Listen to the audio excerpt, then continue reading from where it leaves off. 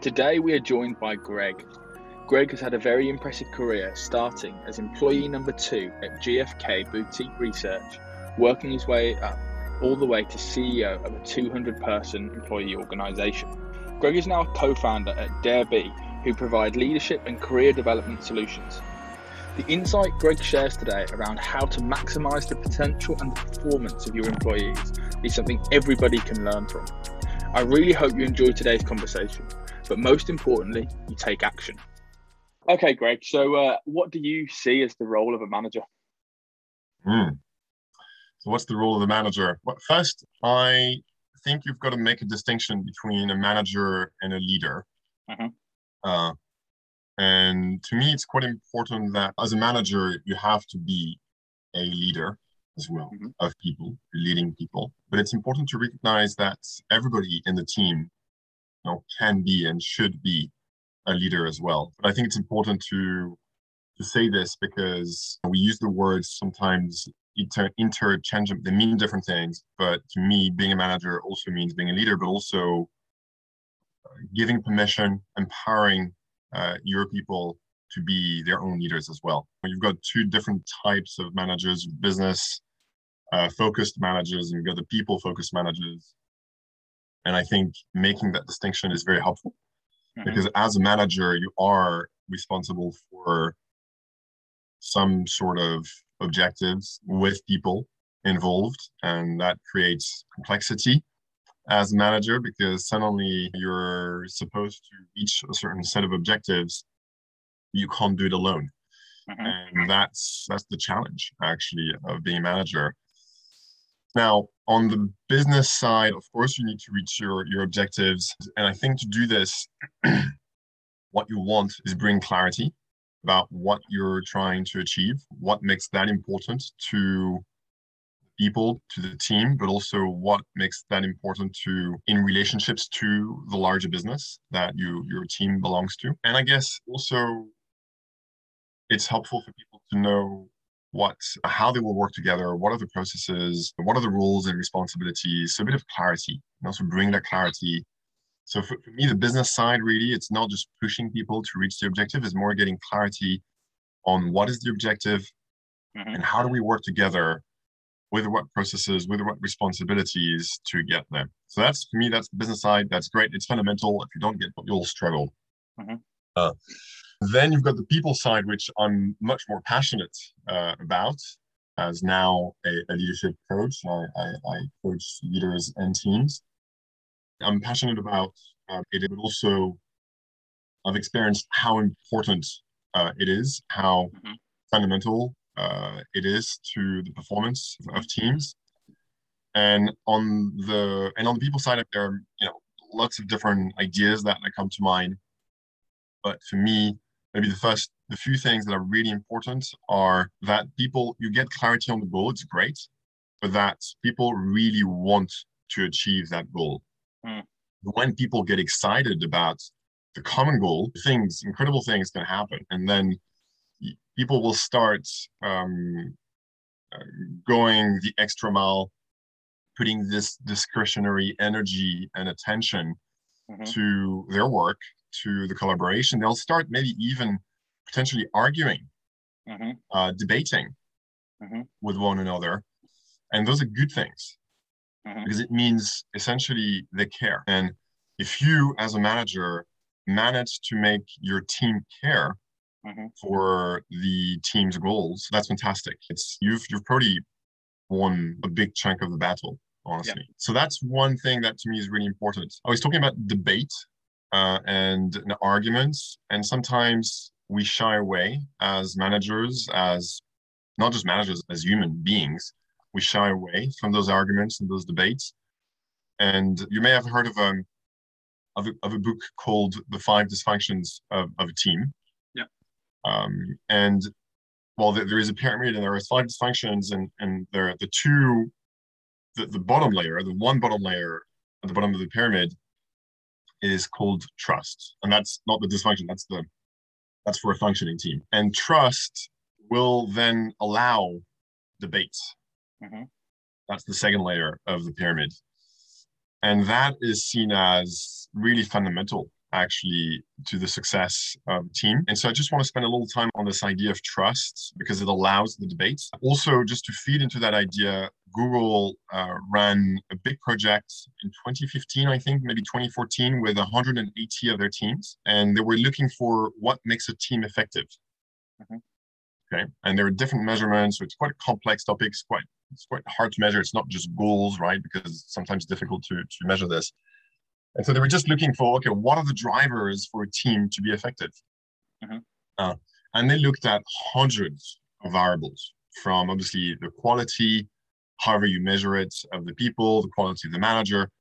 And they found that the driver number one by far of team effectiveness was having an environment where people felt psychologically safe. Sounds a bit odd. It sounds like, why is that a driver? But actually, if you as a manager can create an environment where people feel psychologically safe, that means they'll show up vulnerably. They'll show up with their mistakes. They'll show up with their weaknesses. And if on top of this, they care about your goal, people will start actually creating an environment where they will talk about problems, about the issues, about what they can do to improve. They will have those debates because they feel safe enough to disagree with one another and still feel like, actually, I'm accepted for my opinion. And that helps really drive great performance as a manager. And therefore, I see the role as the people side of things of a manager is to get people to really care the goal and create that environment where they can have this, what I call a high learning environment, high debate environment, highly engaged environment, really, where ultimately the team will get better and better at going after the goal. So those are the two things on the people side. The other thing I would say is, as a role of manager, I've been surprised when I was a leader that I had to repeat. I had to continuously rehash, okay, what are our goals? Why does it matter? Why does it matter to you guys? Or tell me what matters. And just constantly looking for this engagement from the team. And because things change so quickly in our world, we say we live in a VUCA world, volatile, uncertain, complex, ambiguous, that you just always have to fine tune things. It's just people leave, people come, and just continuously have to look at how can we function more optimally as a team. And so it's a tough job being a manager, actually.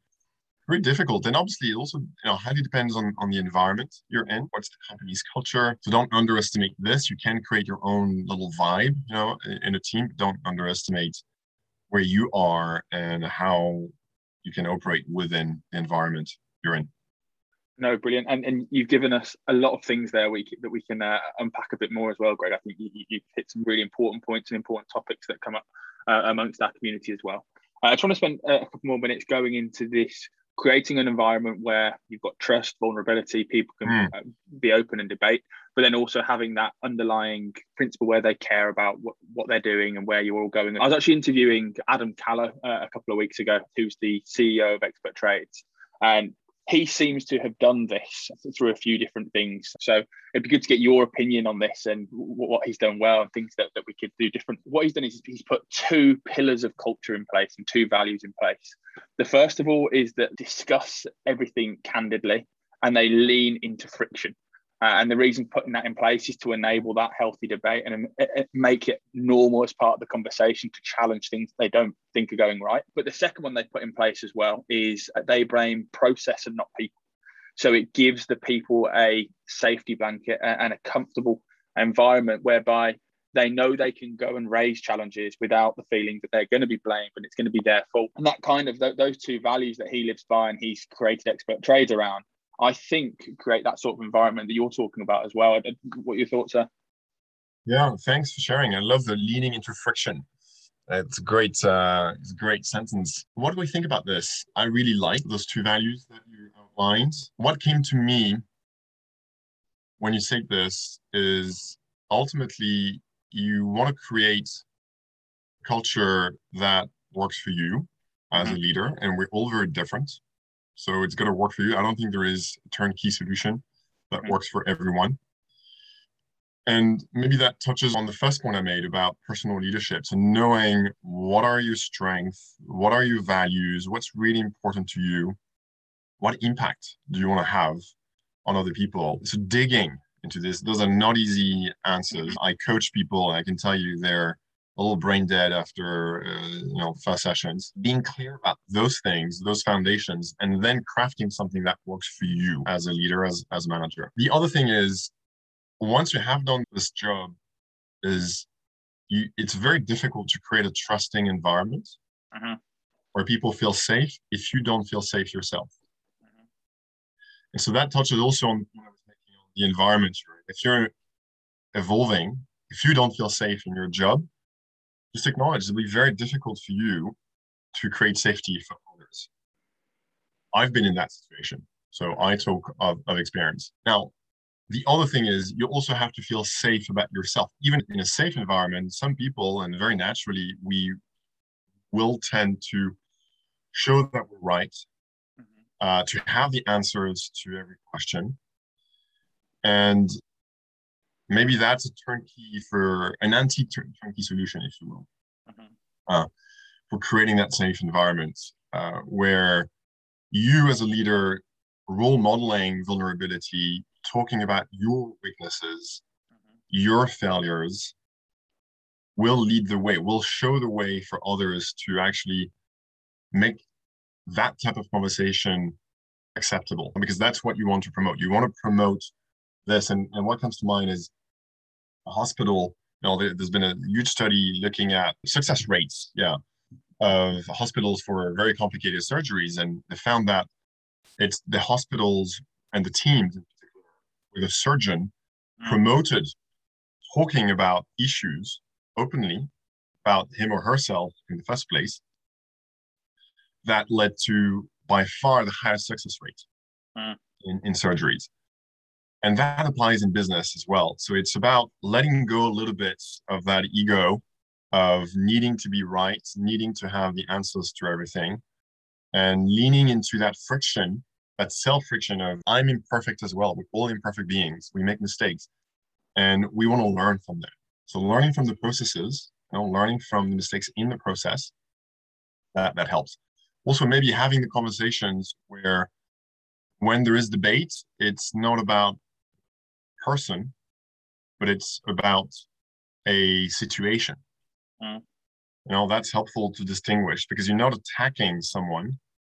You're attacking, something that you want to fix, but you're not trying to fix the person. You're trying to fix a situation.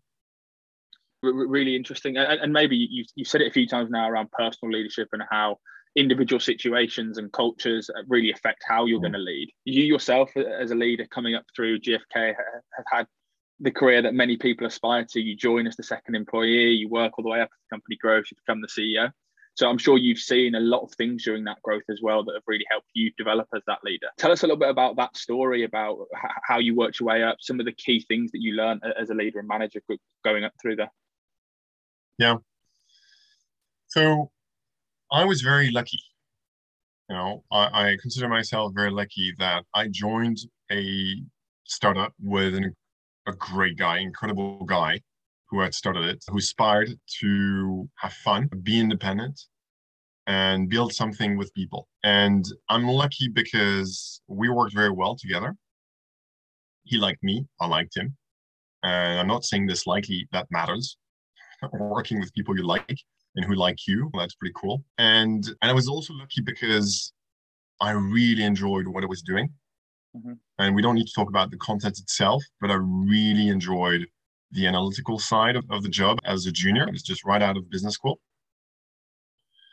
And my boss really helped me grow into creating relationships that worked. And it wasn't easy. It wasn't natural for me. And really paying attention to how do we work on a one-on-one basis and as a team. And so he helped me grow into this. So I built up the skills, the experience. He helped me build a sort of relational element of the job. And yeah, and then he trusted me and he gave me the reins really of the business after a while. Getting people to feel like they contribute towards something that's greater than themselves, to feel like they belong to the team, to feel like they will grow towards something that they desire, to feel like they care to the point where they will give a lot to the business and to the customers. Honestly, that's the only reasons I think the business did really well. It did well with my boss. It did well with me as well. But people, and we grew from about 20 people to 100 people when I was the leader of the business. It is, yeah, I think it is that if there is one ingredient that really helped was this. We had challenging times. We had definitely challenging times. And the fact that the team felt dedicated to the objectives really helped because we had a few moments when we were wondering, actually, shit, this business is going to survive. Let's dig into that more as well, Greg, because I know there'll be lots of managers, lots of leaders sitting here wishing their employees cared more about work and wishing they cared more about what they were doing. So how do you actually achieve that as a manager and a leader? First of all, you need to find, as a leader, as a manager, you need to find what makes you care about it. And if you don't, well, you'll struggle to have others care for it. So find what makes you tick. What makes you want to give that discretionary energy. And that's going to be your thing. It's not going to be others. So then it's about, there are different steps you can take. One is being clear about, okay, what is the role of the team? What role do we play in the business for customers? So being clear about what is our mission. And then it's really powerful to get people to visualize, okay, what does success look like? If we do our job, if we accomplish a mission, what's the bright future that we're creating? Creating for our customers, sure. But then also linking this to what does it mean to me individually? What makes me excited about going after this vision and working on this mission? So just helping people connect to what's important to them about going after the longer term picture. And having goals is good. Annual goals, quarterly goals is good. People need to have that is attainable in a period that's not too long. It really helps to have a bigger, longer term picture of, okay, this is where we're going and this is where we want to go. This is why we have this target and this goal in the next 3 or 12 months, because ultimately it will lead us to this. And this matters to me because. And then you start going beyond the financial rewards. Financial rewards can do wonders if they're designed properly, but I don't believe they're enough. People, because you can always try at least and earn more elsewhere. But in all of my coaching conversations, and my friends, and at some point, money doesn't matter as much as just actually feeling fulfilled in your job, like finding joy, having a good time with your coworkers, feeling like you're growing with them and that you guys belong and you're working towards something that's better than yourself. That makes people stay much more in the end. No, it's interesting. And I'm just trying to think about it from my context as well. So when I was a manager at Gartner, obviously, it's a huge organization all over the world, hundreds of thousands of employees. I managed a team of 8 in there. And the way that I always tried to motivate and connect to my employees was around helping them connect to their personal goals and where they were looking to get to. But never did I look to try and help them connect to the wider organization goal or the wider regional goal or even just a wider team goal that we had, because we were salespeople, we're hitting our numbers and it was all very individual. Have you got any advice of what I could have done differently there to help, as a very small part of a big organization, create something that a team can work towards together? As salespeople, in the end, we're all the same. We want to succeed and we want to grow. Sometimes not really clear, but it's good to be clear as to what we want to learn, what our next steps are. And what, I don't know, maybe you did this, but I would have open career conversations with the people I worked with I think asking them, where would you like this to lead to? And I remember one day actually, a guy in my team in Hong Kong told me, hey, I'd like to have your job. I was like, great. Yeah, that's awesome. I want to have my job. So how do we work towards you? How can I support you taking my job ultimately? Yeah. No, and it's you as a manager, it's not just giving an impression, it's actually caring for the development of your folks, of people who work with you, and understanding what they desire and you actually supporting it, that helps. How do you give an employee the confidence to say, Greg, I want your job, without them being worried about that being a conversation that they're going to have?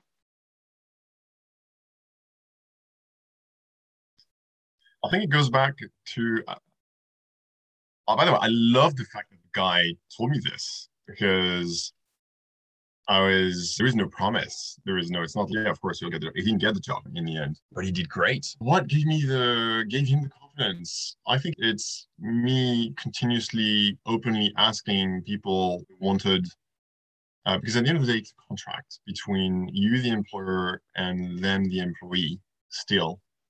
And it's got to be not only financially working for them, but also, I'm not sure what's the right word, fulfilling. And I would always seek to, and also because I wasn't an unlimited bank account, I couldn't pay people unlimited amount of money. And it was a very competitive marketplace I was working in. So maybe that helped in a way. Where we would lose people who would go work for banks or hedge funds, paid a lot more than what we could pay them. And therefore, I had to find other avenues to make them stick. We had really good people who could go work in banks and hedge funds and get paid 3-4 times as much. It was a very difficult equation to maintain, but I had to invest. Now I would continuously look at this side of things and just think, okay, how can I make this really rewarding for you beyond the financial aspect? Thank you for sharing that, Greg. I wanted to take the conversation back a little bit as well to something you said a little bit earlier. And you mentioned as you were coming up through GFK and as the business was growing and you were growing with it, one of the things that didn't come naturally to you and some of the challenges for you was the more relationship side of the role and of being a leader. Tell us a little bit more about there. What was difficult? What didn't come natural for you? Yeah, and it's funny, as I was saying this, I remember what was difficult for me, I hadn't learned naturally to express myself authentically, to say things that were true and to say them fully in a way that is articulated, but also doesn't hurt. It's sometimes difficult to find the balance of saying things that are true to you and making them received in a way that's going to grow the person as opposed to hurt the person. I guess that's what I was referring to. It's a good pick on this, good listening skills. And hey, let's be honest, it's so important. Being able to have those conversations, those honest conversations in a way that elevates the debates or the topic, as opposed to becomes confrontational or just one going after the other. No, those are quite difficult, and I wouldn't say I've mastered it, but I caught up a little bit with what I hadn't. But I really enjoyed this, and I saw the power of being able to do this. Not only the power, it's just necessary. Could you share a time when this created a challenge for you, or a particular instance where you had some of these conversations and they didn't go how they wanted to, and what sort of impacts you saw from that? I'm thinking about conflicts and many times, right? And where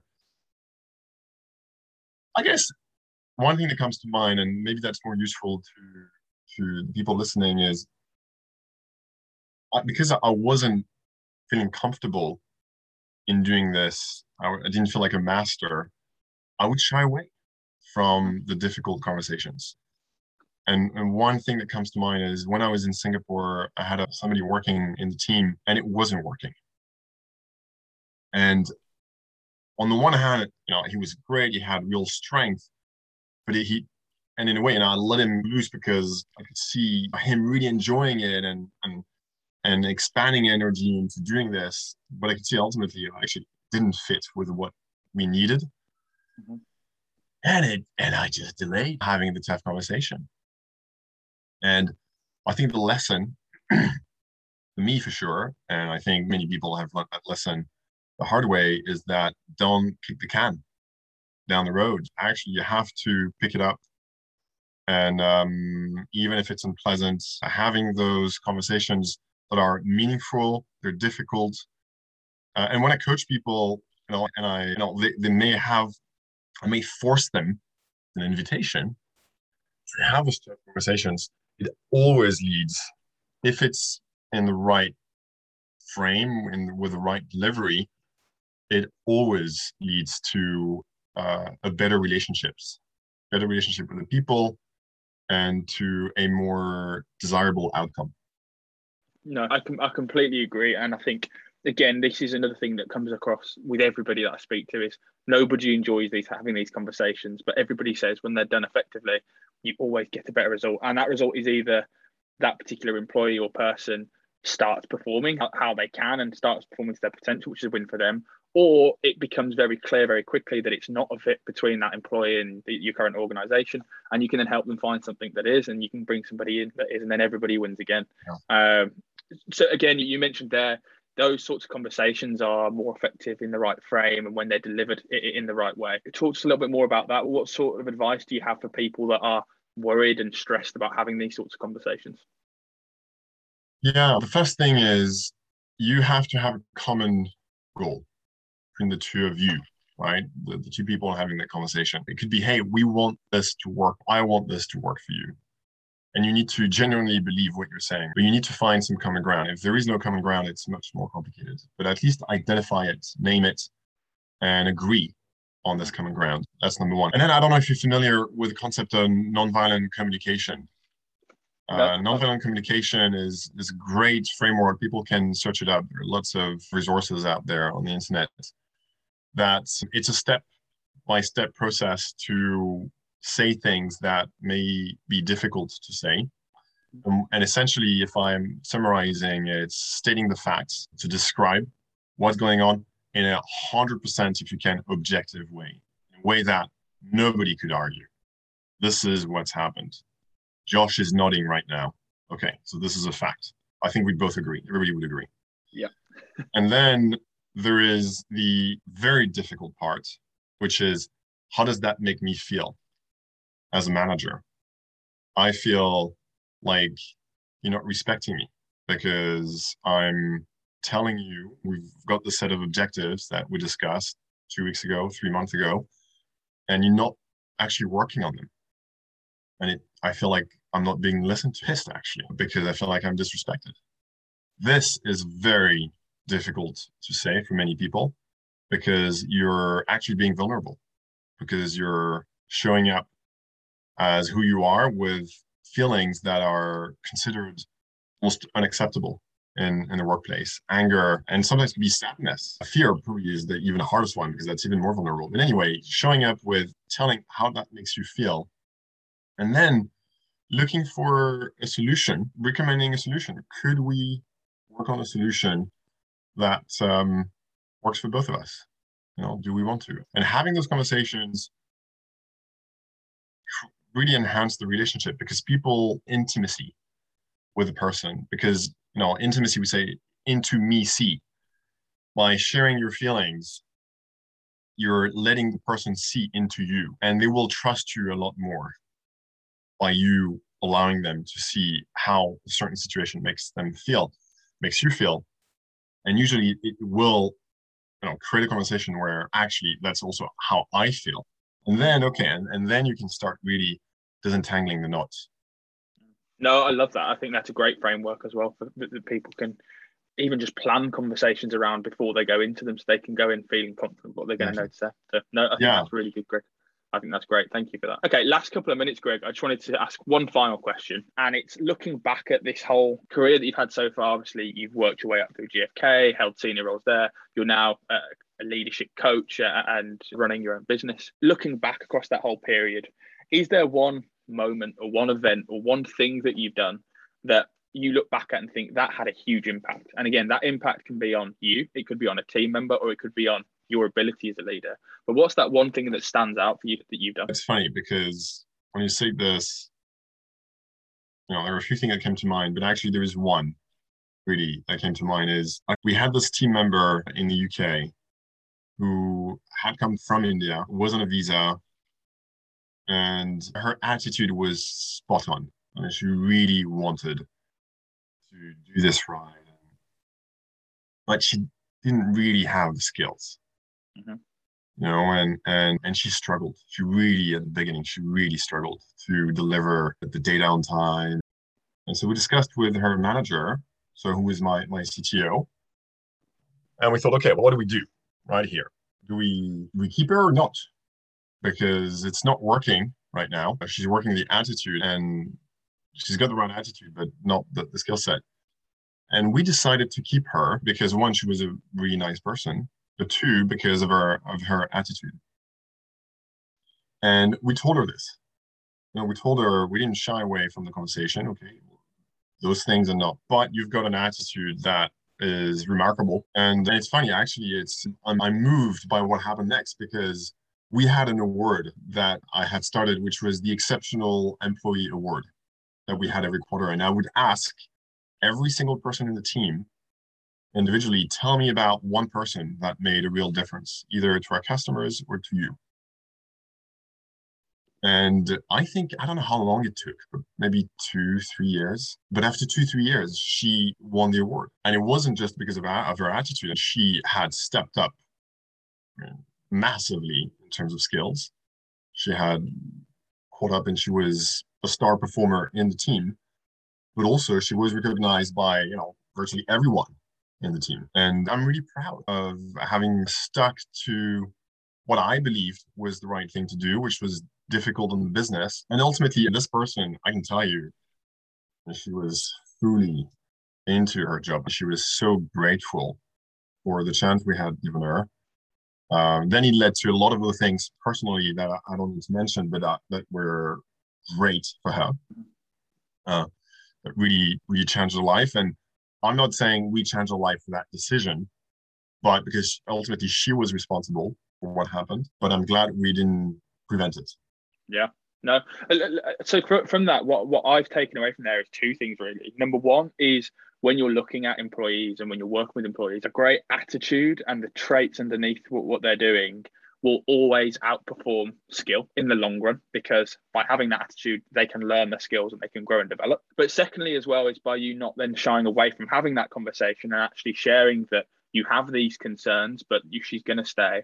That enabled her to then step up as well, and to you showed her some loyalty, so she showed it back and became one of these high-performing employees over the coming years. Would you agree with that, or is there anything else that you took from that? Yeah, no, 100%. And also, I think there is sort of a ripple effect. People look at you when you're a manager. They look at every single decision, whether it's conscious or unconscious, by the way, but they will pick up the cues, they will pick up the patterns. And people must have picked this up, that attitude trumped skills. And it's true. In the end, I'm a 100% believer that attitude trumps skills over some period of time, of course. And I actually ran a webinar on that very topic, on the hiring. And I just want to mention a fact here, because I think it's helpful. Nearly half of every recruit fails, gets fired, gets performance issues, or leaves after 18 months. The first 18 months. It's 46%. That's a study made in 2015, so I'm not sure how relevant it is, but obviously it fluctuates, but still, it's nearly half at that time. When they asked the managers of that person who failed, what was the reason? In 9 out of the 10 cases, it was about attitudes and behaviors. And it doesn't mean that the person has attitudinal or behavioral problems. It means maybe you as a manager or as a business did not promote the right attitudes and behavior, but at least in 1 out of 10 cases, it had to do with the experience of the skill sets, the ability to do the job. So yes, attitudes versus skills. I want to say a huge thank you to Greg for his time and his insights that he shared to our community today. I was really impressed with everything he shared around maximising the performance of your employees and getting the most out of each and every person. I particularly enjoyed his story about how one of his employees shared that he wanted his job. It takes a real leader to be able to get your employees to the point where they are comfortable to say this, and you take it in the right way. If you haven't already, go and sign up to 10xmanagers.com and join our community, where you can download resources, guidance and templates based on today's interview, read a full email summary, and also watch the full interview. As always, I really hope you enjoyed today's interview and conversation, but most importantly, you go and take action.